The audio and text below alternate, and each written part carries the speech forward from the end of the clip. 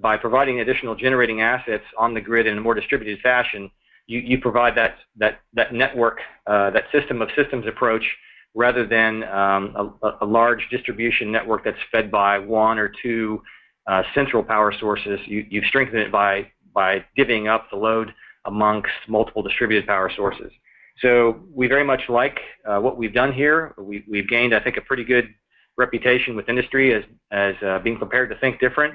We've set up the resources in a centralized fashion here at my office and also in Bob's office next door to have people that speak finance, people that speak engineering, people that speak natural gas, CHP, renewables, battery storage, and we've got a sufficient critical mass, we think, to make a difference. When you get your typical Army installation, they're just not going to have that critical mass of skills or the tools in their toolbox or the charter, frankly, to help facilitate larger scale projects like this. So we think we bring a very interesting value proposition to people that are looking for new ways to make themselves money, and we might be able to facilitate that because it provides both direct and indirect benefit to the Army.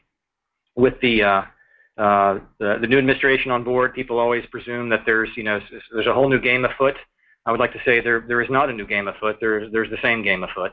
We've been interested in security and resiliency ever since this office was formed, and we've been following where investors want to invest their money. They were investing in renewables because that's where they needed to invest. There was portfolio standards at the state level that were encouraging and incentivizing that investment, and there was money to be made there. So that's where the investment was going. I think it's no secret that there's not that much additional generation demand out there. What it is, there's a switching demand to switch existing generation, either as it retires or as it becomes economically unviable, to different generation sources, and that's where renewables has made big grounds, but also now natural gas. And then the real newcomer, which is large-scale energy storage, primarily in the form of batteries. So our game is the same game, but it's the world around us that's evolving, and we're doing our best to react to that and position ourselves to take advantage of these opportunities, but also to help other people find excellent opportunities to make investments in building out new private infrastructure. With that, I'll stop, and that's kind of a summary of where the OEI is at lately. And I'll turn it over to my colleague Bob here. So this is, like how Mr. McGhee put it, this is the voice of Bob Hughes for the next couple minutes. Thank you to SAMI for inviting us to talk to this. They have been great partners for a long time, and I appreciate the invitation to speak to you today over this. Over the last few years, there's been a lot of discussion regarding the security of our infrastructure in a broad sense, and specifically our power supply. Whether or not you are chasing renewable goals, alternative energy supply, focused on green, concerned about climate conditions, terrorism, cyber attacks on control systems, etc., there's a renewed focus on the issue, or the potential issue. And we're all adapting to focus on that on that issue. So the mission of the United States Air Force is to win in airspace and cyberspace. We cannot do that without energy, both operational energy, as in jet fuel, and facility energy, as in electrical. The U.S. Air Force Office of Energy Assurance was established in 2016 to address the facility energy component. As I'm sure we all know, we fight our nation's conflicts from multiple locations across the globe. Communications through fiber, cellular technology, satellite technology allows the incredible flexibility to not put all airmen directly in harm's way. It can be done from various locations, some disclosed and others not. The key link to making this strategy work is an uninterruptible availability of electrical energy where and when we need it. And the key is the where and the when. We can have it all the time, but there might be that 5-minute period where you absolutely need it and you can't lose it. So our vision statement is the world's greatest air force powered by airmen, fueled by innovation. Although the statement has remained consistent for several years, we're now finally seeing the acceptance of innovation and technology in our solutions for providing a consistent and reliable energy source. I say acceptance because for decades, we have relied on diesel generators to provide the reliable backup source of power for select facilities, only select facilities. And as our Air Force bases become more reliant on the nation's electrical grid, our approach was to back that up with diesel gensets. They also provided backup power for base infrastructure failures and outages, but emergency backup is all they were maintained to provide power for. As all infrastructure ages, it tends to degrade and provide less reliability. And we have seen that with our once shiny new diesel gensets. So it's time for a change. Enter the technology advancements. Now, Mr. McGhee mentioned most of those about how we're changing. We're trying to get off of the one-size-fits-all approach in the Air Force.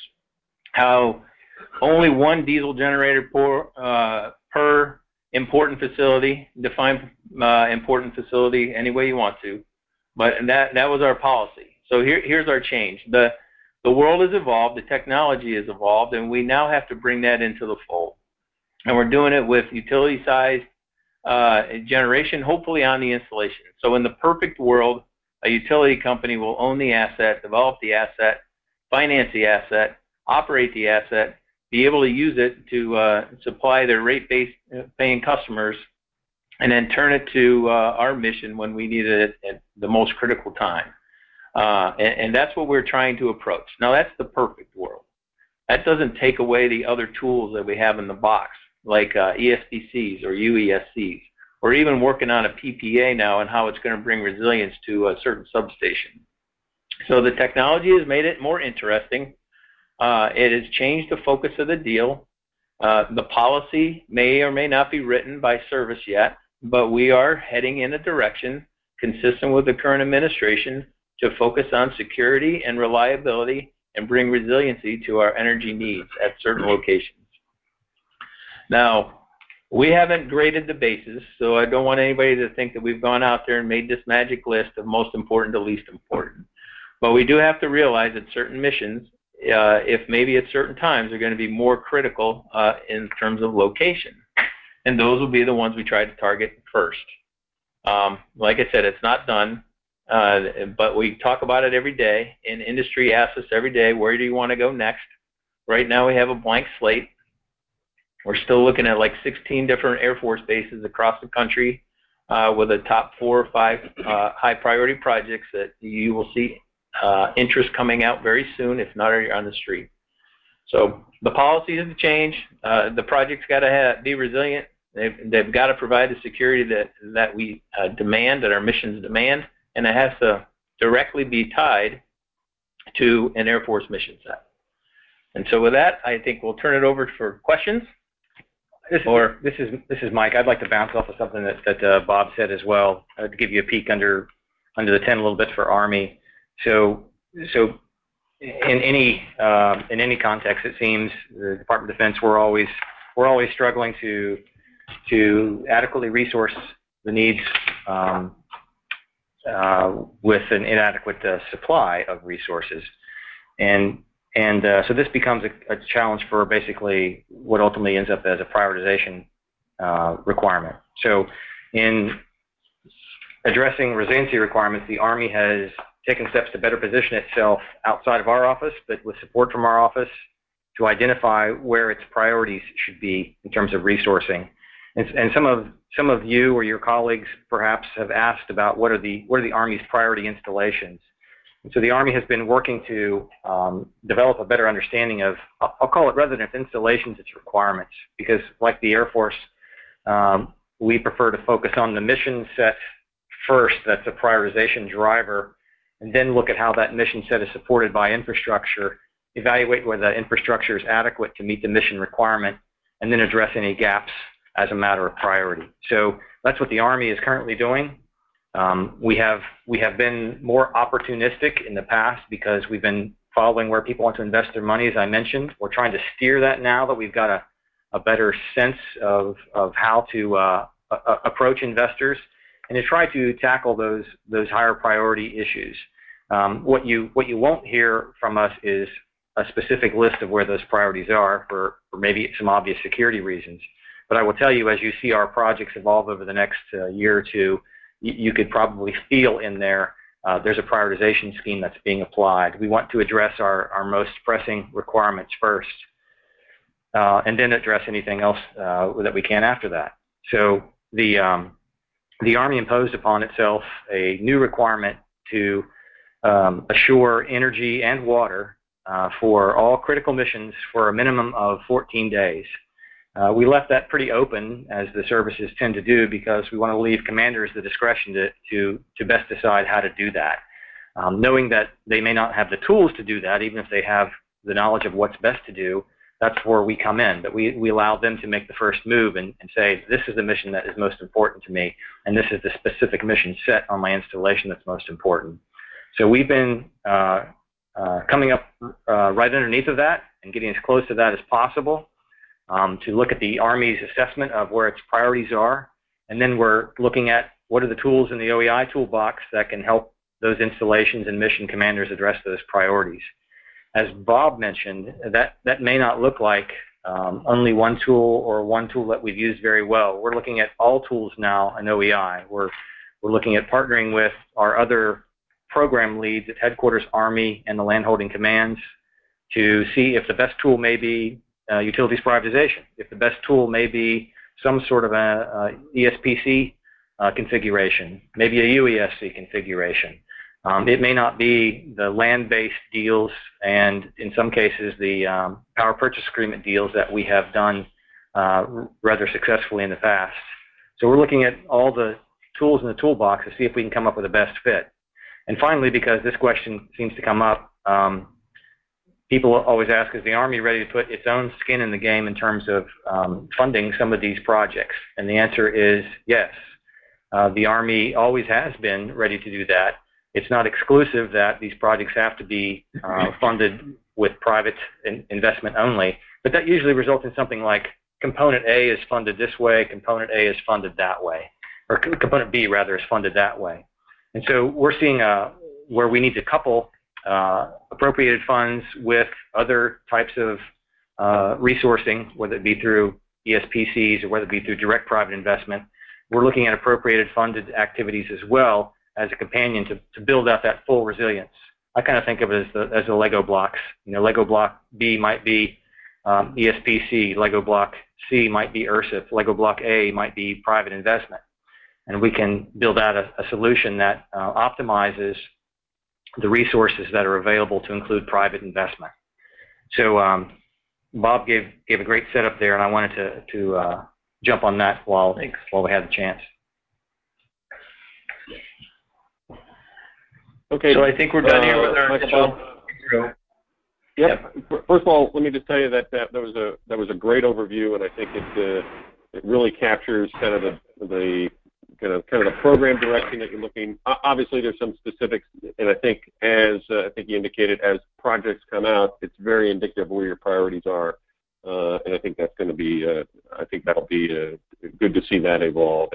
And I appreciate you kind of addressing, Michael, at the end there a little bit on prioritization of that one, because that's one of the things that when you have limited funding, you've got continuing resolutions, what are your priorities? And I think you addressed that very well from that perspective. So I appreciate that. And obviously you've got some great challenges, and you both, the Air Force and the Army, from your discussions of those previous deals you have and your focus now, really appear to be evolving and getting a much more sophisticated energy program. And so, the folks on our committee applaud that, industry applauds that.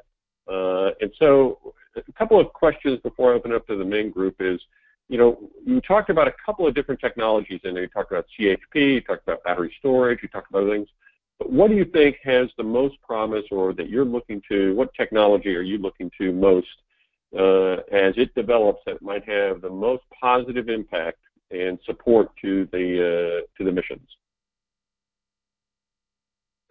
All right, so this is Mike. I'll take first stab at that. So we, your SAMI members are probably well aware the DoD, the Army is no different, has many opportunities to invest in the development of technology, all the way from basic primary research up through applied research, and then demonstrating and validating equipment, and then fielding that new technology, and even participating in the tech transfer.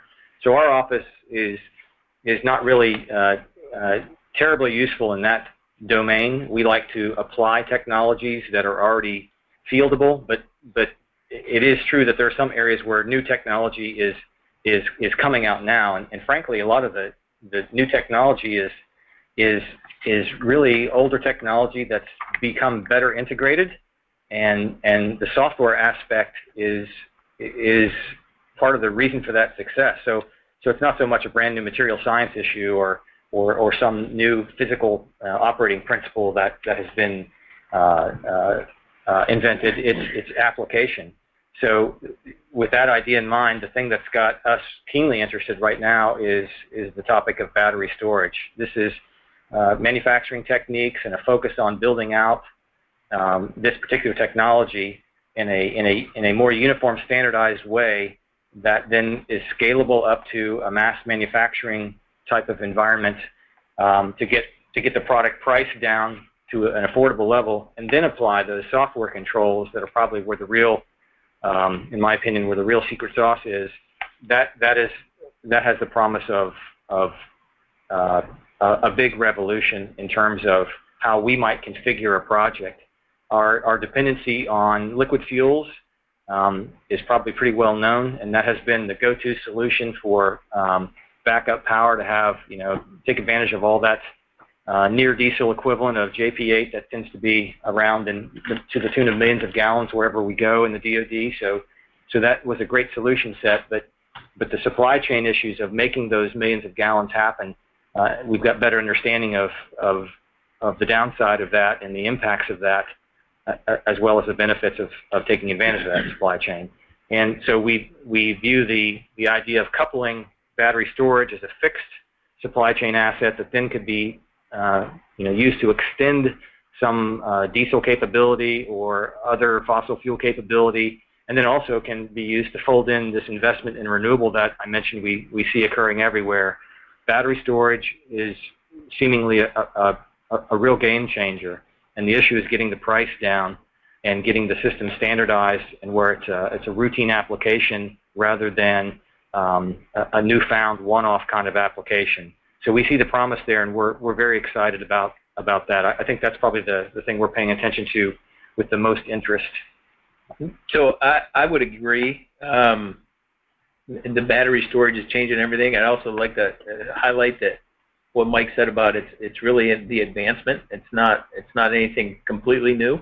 We've had ups on buildings for 30 years for a short period of time, and now we're talking with the advancements in the storage that can last a lot longer, be a lot smaller, and be configured in a way that's easier to maintain.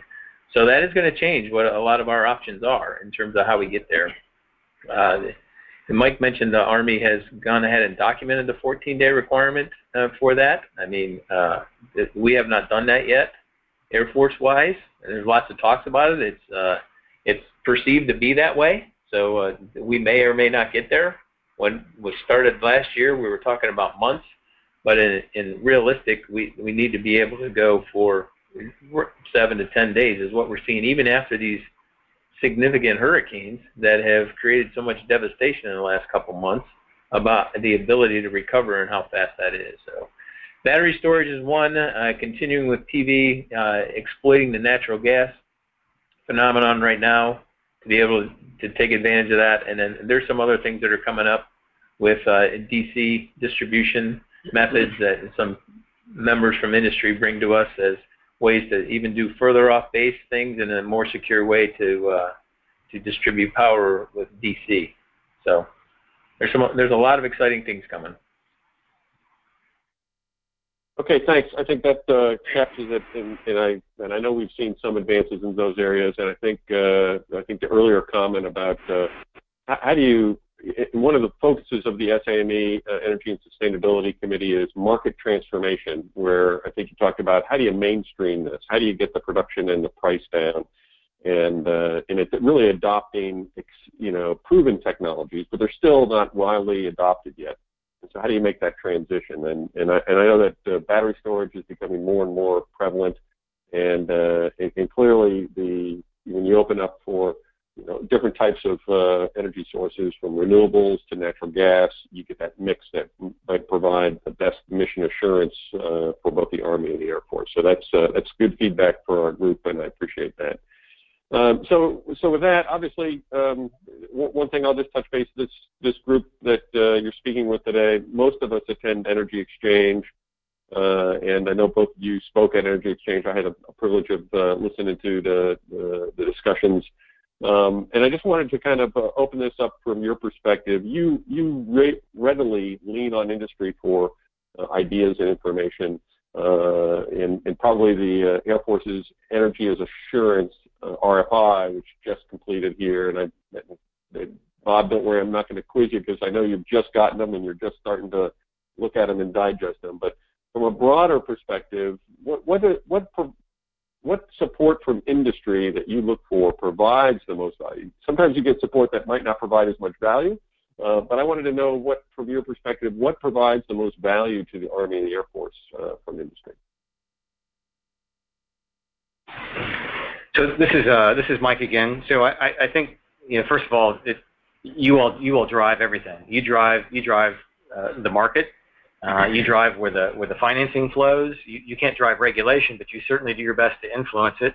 So where you're trying to go is often going to be the path of least resistance, and so we're keenly interested in seeing where you're trying to go. Now you're probably trying to go certain directions that optimize your financial gain or whatever the other objectives are for your particular firm and interest of your shareholders. So we assume that you're going where the best opportunities lie, and we're keenly interested in that as well, because this is going to take resources no matter what we try. So what's really neat is you become on the forefront of innovation as a result of that interest, in addition to any research and development that your firms may be associated with or helping support, but in finding those areas where there's an arbitrage opportunity, or where there is some other new angle that hasn't been figured before. So an example of this that's been coming in the past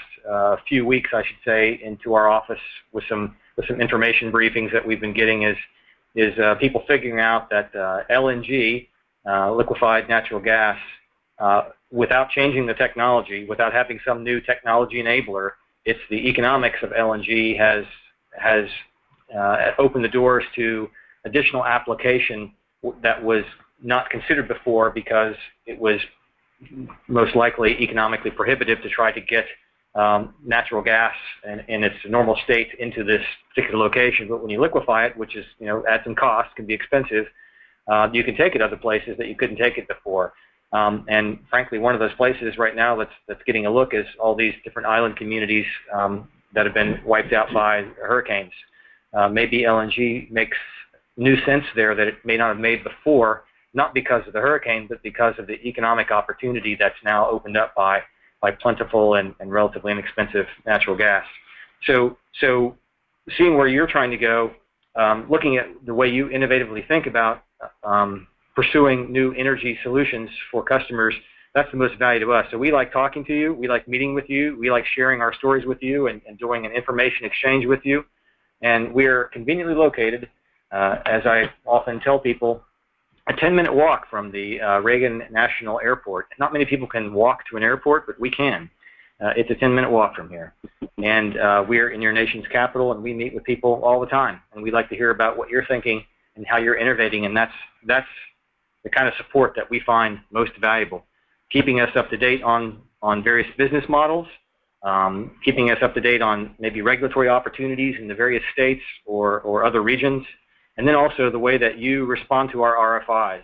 We, my office for sure, I think Bob will tell you the same, we're very sensitive to trolling. We do not want to troll you with our RFIs. We are genuinely looking at where are the things that we've not thought about, and we have to do that in a manner that doesn't cause someone to imagine that there is a unfavorable opportunity that's being given to one source. So RFIs allow us to open our questions and openly and transparently receive, well, not everybody sees your input, but to openly ask for input and get input from industry via the RFIs that allow you to share with us in a manner that allows us to think differently than perhaps that we have. So your responses to RFIs are very important. And then finally, I would say that having sessions like this where we can do some back and forth with you, that's the kind of support that we need from industry. So really appreciate it. Bob? Yeah, I'd like to echo. It's 10 minutes from the Southwest terminal. It's almost 15 to 20 though from the American terminal. So it's still not a bad deal as long as the weather is good. So yeah, we open that up. We meet with a lot of ESCOs primarily that come in and spend time. I've spent time with 2 today, as a matter of fact. So to exchange ideas and to try and push those through and get them incorporated into our projects. There's a couple of things in your question, though. It's interesting to me is to even think of the military as how to mainstream it, because we usually like to wait. We have a tendency to want to try and figure out every potential opportunity for it to fail before we ever take a chance on it, and want to keep trying to test it. But we're getting more involved on the Air Force side to learn from the Army and also the Navy, but also with the research lab and some of the things they do with ESTCP and the technology transfers out there to stay in touch with what may work, what may end up being a great resource for us. But yeah, doors always open. We want to hear about it. The conferences are a way to stay engaged. Also to see where industry may have applied it to another large size company as a Google or an Amazon or anybody like that. So, and I won't answer the energy as a service RFI question, but I will put a plug in. There's an industry day coming in early November. I think it's on the 7th. So. Okay, great. That'll be your second industry day on that, and I'm sure it'll be well received. And I just to follow on with a couple of things. I always, from my time in uniform, I always like to look at leading edge technology versus bleeding edge technology, and I think, Bob, I think that's where one of your points there going in. And I've made that walk across that bridge from National Airport over to Crystal City. It's not a bad walk as long as it's not August in D.C. So I do appreciate that for that. Hey, so let me at this point, let me go ahead and just pause for a moment and open it up to questions from the committee. Obviously, you have to unmute your phone, but let me just pause for a moment and see if we have any. We've covered a lot of things, but just see if we have any questions from the group.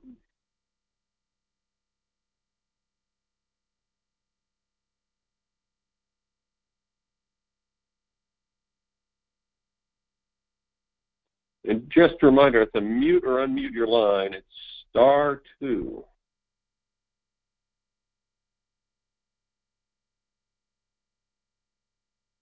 Hey, Admiral, this is Charlie Parham from Matrix Design Group. How are you? Hey, Charlie. Go ahead. Thank you. Thank you so much. Thank you to both of our speakers today. Appreciate the insight. My question is with regard to priorities and the folks that don't quite make the cut. As I understand it, the Guard and Reserve installations haven't quite elevated to the right level yet, and that's understandable because of your lack of capacity. But what we've seen in a few locations is installations that then jump to a solution without full analysis. And I'm wondering what advice you would give to installations that aren't going to make your priority list, but then they, how would you suggest they proceed with the very important analysis that has to happen before critical decisions can be made on which technology to use? So, hey, Charlie, it's Bob. Great question. I don't have a specific example. I don't know if you do about somebody that may be trying to solve the problem on their own.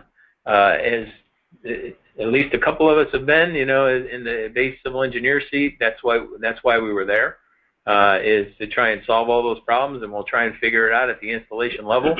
This office is one of its charters is to become a more holistic integrator of all of these solution sets, so that installations don't have to go out there and chase their own resources and find their own solutions, because there's a lot of pitfalls in that. And if you try and design your own microgrid with smart controls, and you get authority to operate and all that kind of stuff, that just leads you down a long road of frustration. So we're going to keep trying to send the message out, keep advertising our office. Policies are going to start to continue to flow. And it says use the OEA to help do those and to look at your individual issues and find proven solutions. Hopefully, the Guard and Reserve bases are on there. I'm not going to cut them all out in a general priority statement because I have been in touch with both leaders of the Guard and the Reserves and some of their installations, and it's all going to be tied back to the mission. So when Mr. Carell speaks at places, everything we do gets tied back to a mission thread, a mission set, and then an installation second that supports that mission. So I don't know if that helped. I hope so. So hey, Charlie, this is Mike here. So I would add, from the Army's perspective, this prioritization issue that I talked about, which I believe gets at part of your question. Again, the Army is taking a broad look at where its priority mission sets are, and the Guard and Reserve are completely in play in that review. And in fact, as I've looked at some of the results of that's early on right now, but is going to be headed to senior leadership for review pretty soon inside the Army, that prioritization view has some surprising Guard and Reserve components to it. So as we look at applying resources where the Army needs it, maybe not necessarily where each individual installation believes it is needed in the Army, but where the Army thinks it needs it, the Guard and Reserve are completely in play. But I would say that it is definitely true that that it is more difficult at times to find a way to make some projects work at some of the smaller installations. I think that's part of the issue that you see with the Guard and Reserve is they are often smaller, and their power demand is smaller. Their requirement overall is smaller, but that also means the ability to leverage or find some sort of arbitrageable component is also smaller. That is, if they're paying a reasonable amount for power, but they only use a little bit of power, I really can't find a way to save them a whole lot of money that then in turn could be used to pay for some sort of a fix that could be folded into a project. Now, that doesn't mean that they don't get first bite at the apple for any heavy-duty requirement that needs appropriated funds. And I think that's where they feel sometimes they wonder if they're getting left out of the ballgame. But what I can tell you is our office has, with a focused effort, specifically reached out to the Guard leadership and Guard installations to try to help them address what they believe their high priority needs are, and same for the Reserves. In fact, this morning I just spent an hour and a half with Army Reserve energy staff to get a sort of a rundown on which installations they're looking at for some additional work and how the OEI might be able to support them. So I would tell you we're doing what we can to help them with that. My office is centrally funded.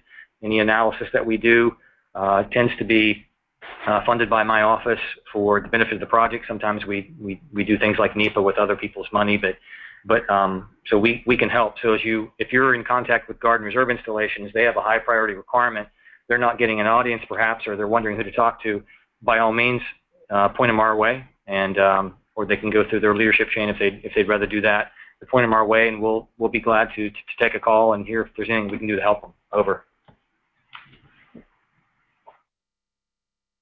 I have a question if you guys have me available.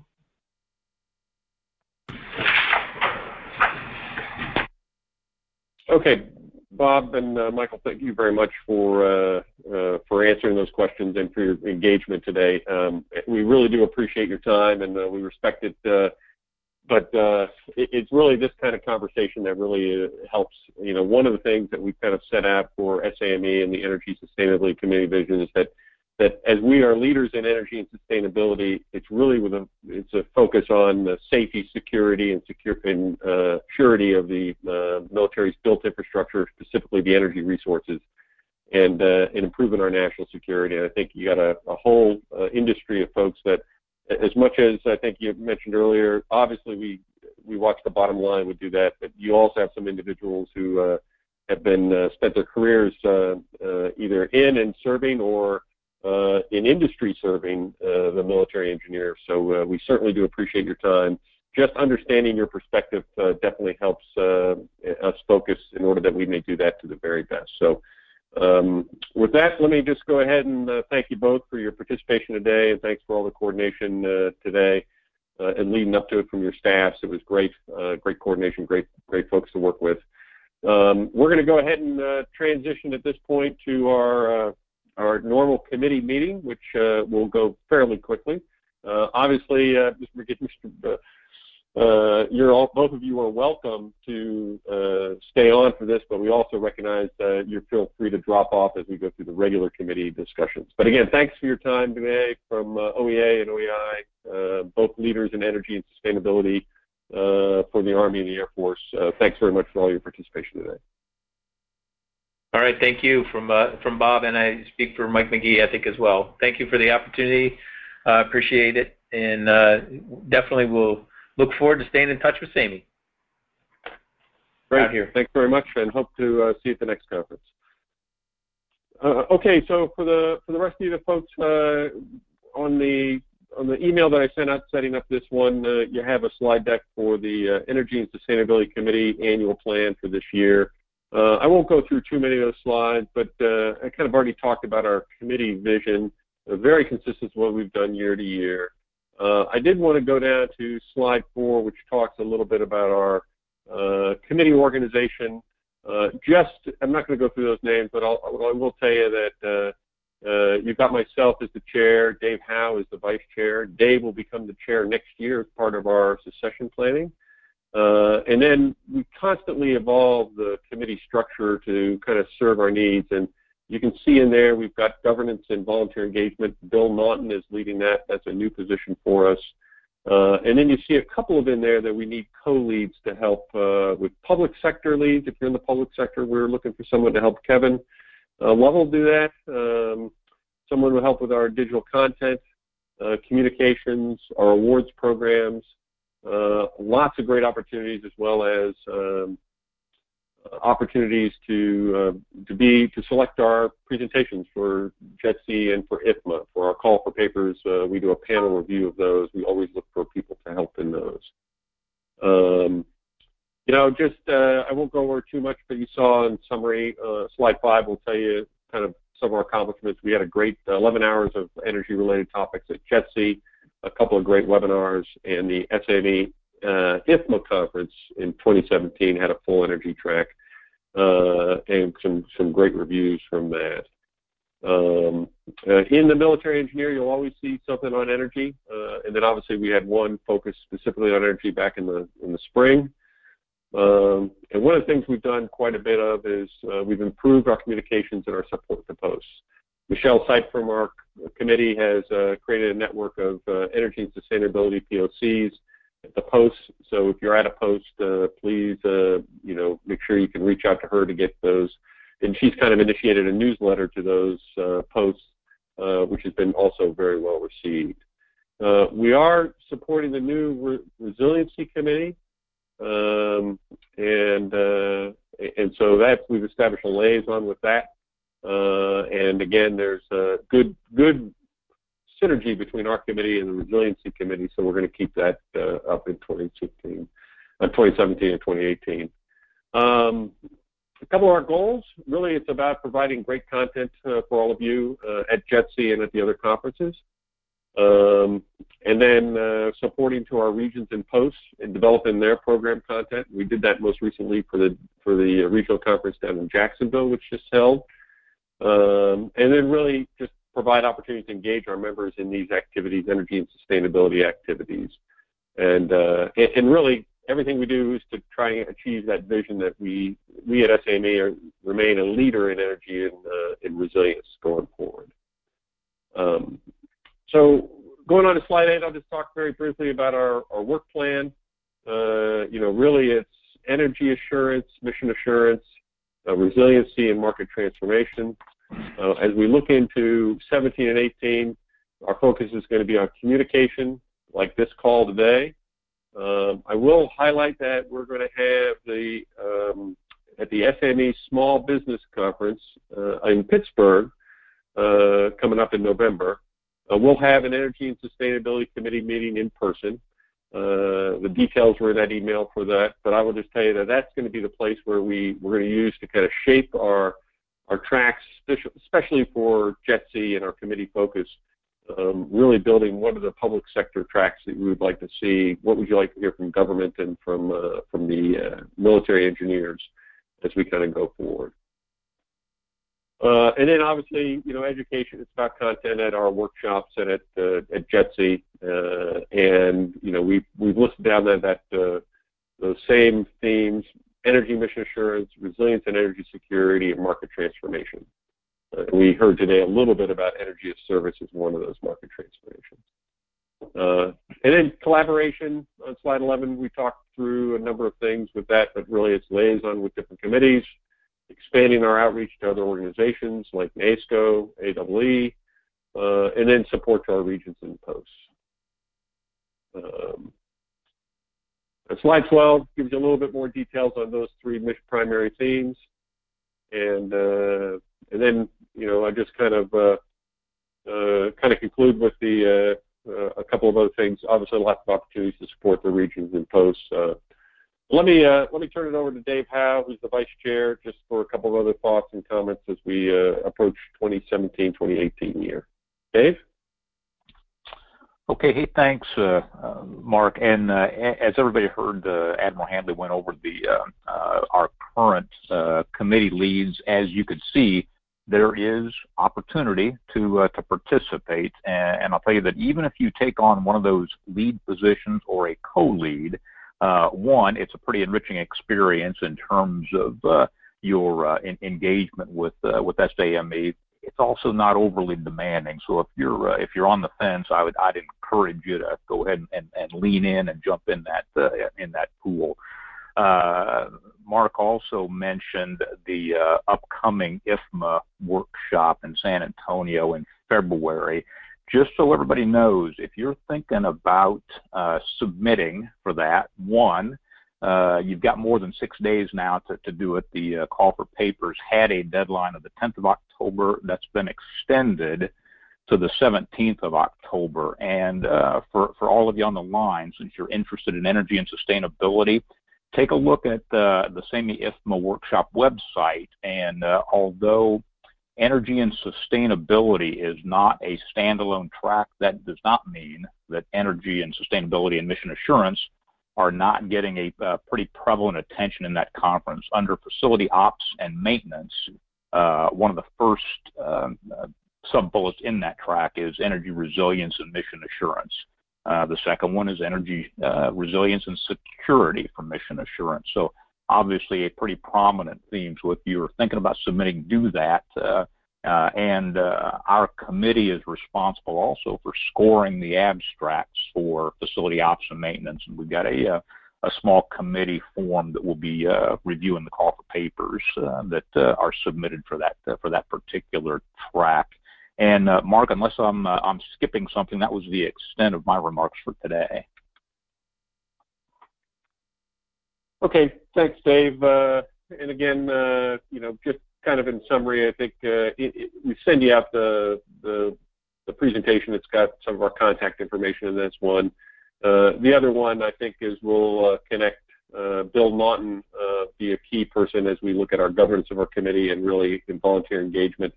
So he's another great one for you to reach out to if you've got questions or if you're interested in getting involved and do that. But again, our committee has been in place for probably about 6 years now.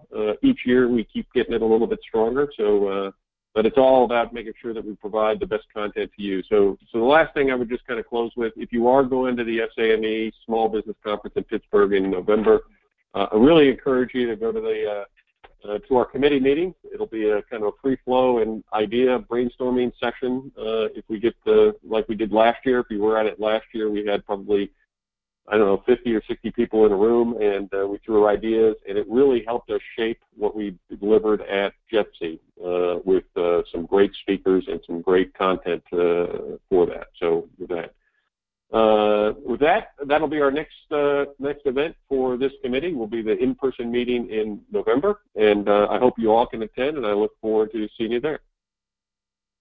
I'll pause real quick. If there's any questions, just go ahead and you can unmute. If you got any questions, I'll pause for a moment to see if there's any questions before we sign off for today. So again, star 2 to unmute. This is Charlie Cerati. Can you guys hear me? We can, Charlie.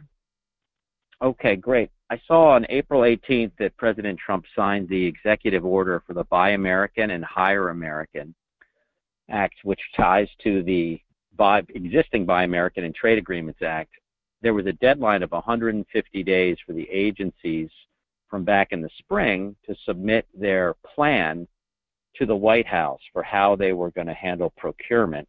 As a U.S. manufacturer of LED lighting, we're certainly interested in this initiative. Have you seen anything from the military regarding their plans? Because there was a call for potential waivers, and certain types of lights, in our case, like socket bulbs, are not typically made in the U.S.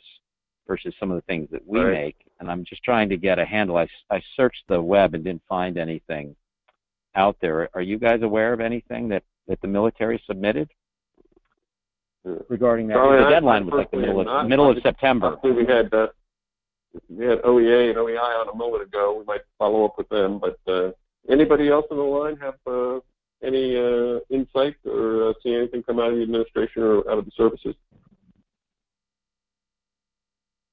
I'll go ahead and do the follow up there then, and I'll report back if I can learn anything, because it's going to be interesting what happens. Yeah, that'd be great. I think regarding that. I mean, as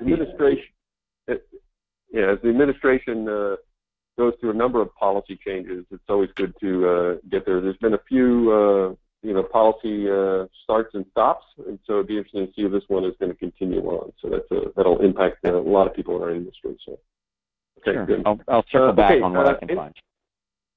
Great, thanks, Charlie, and thanks for chiming in with Mr. McGhee and Mr. Hughes. That was a very good question. So, okay, any other questions from the group?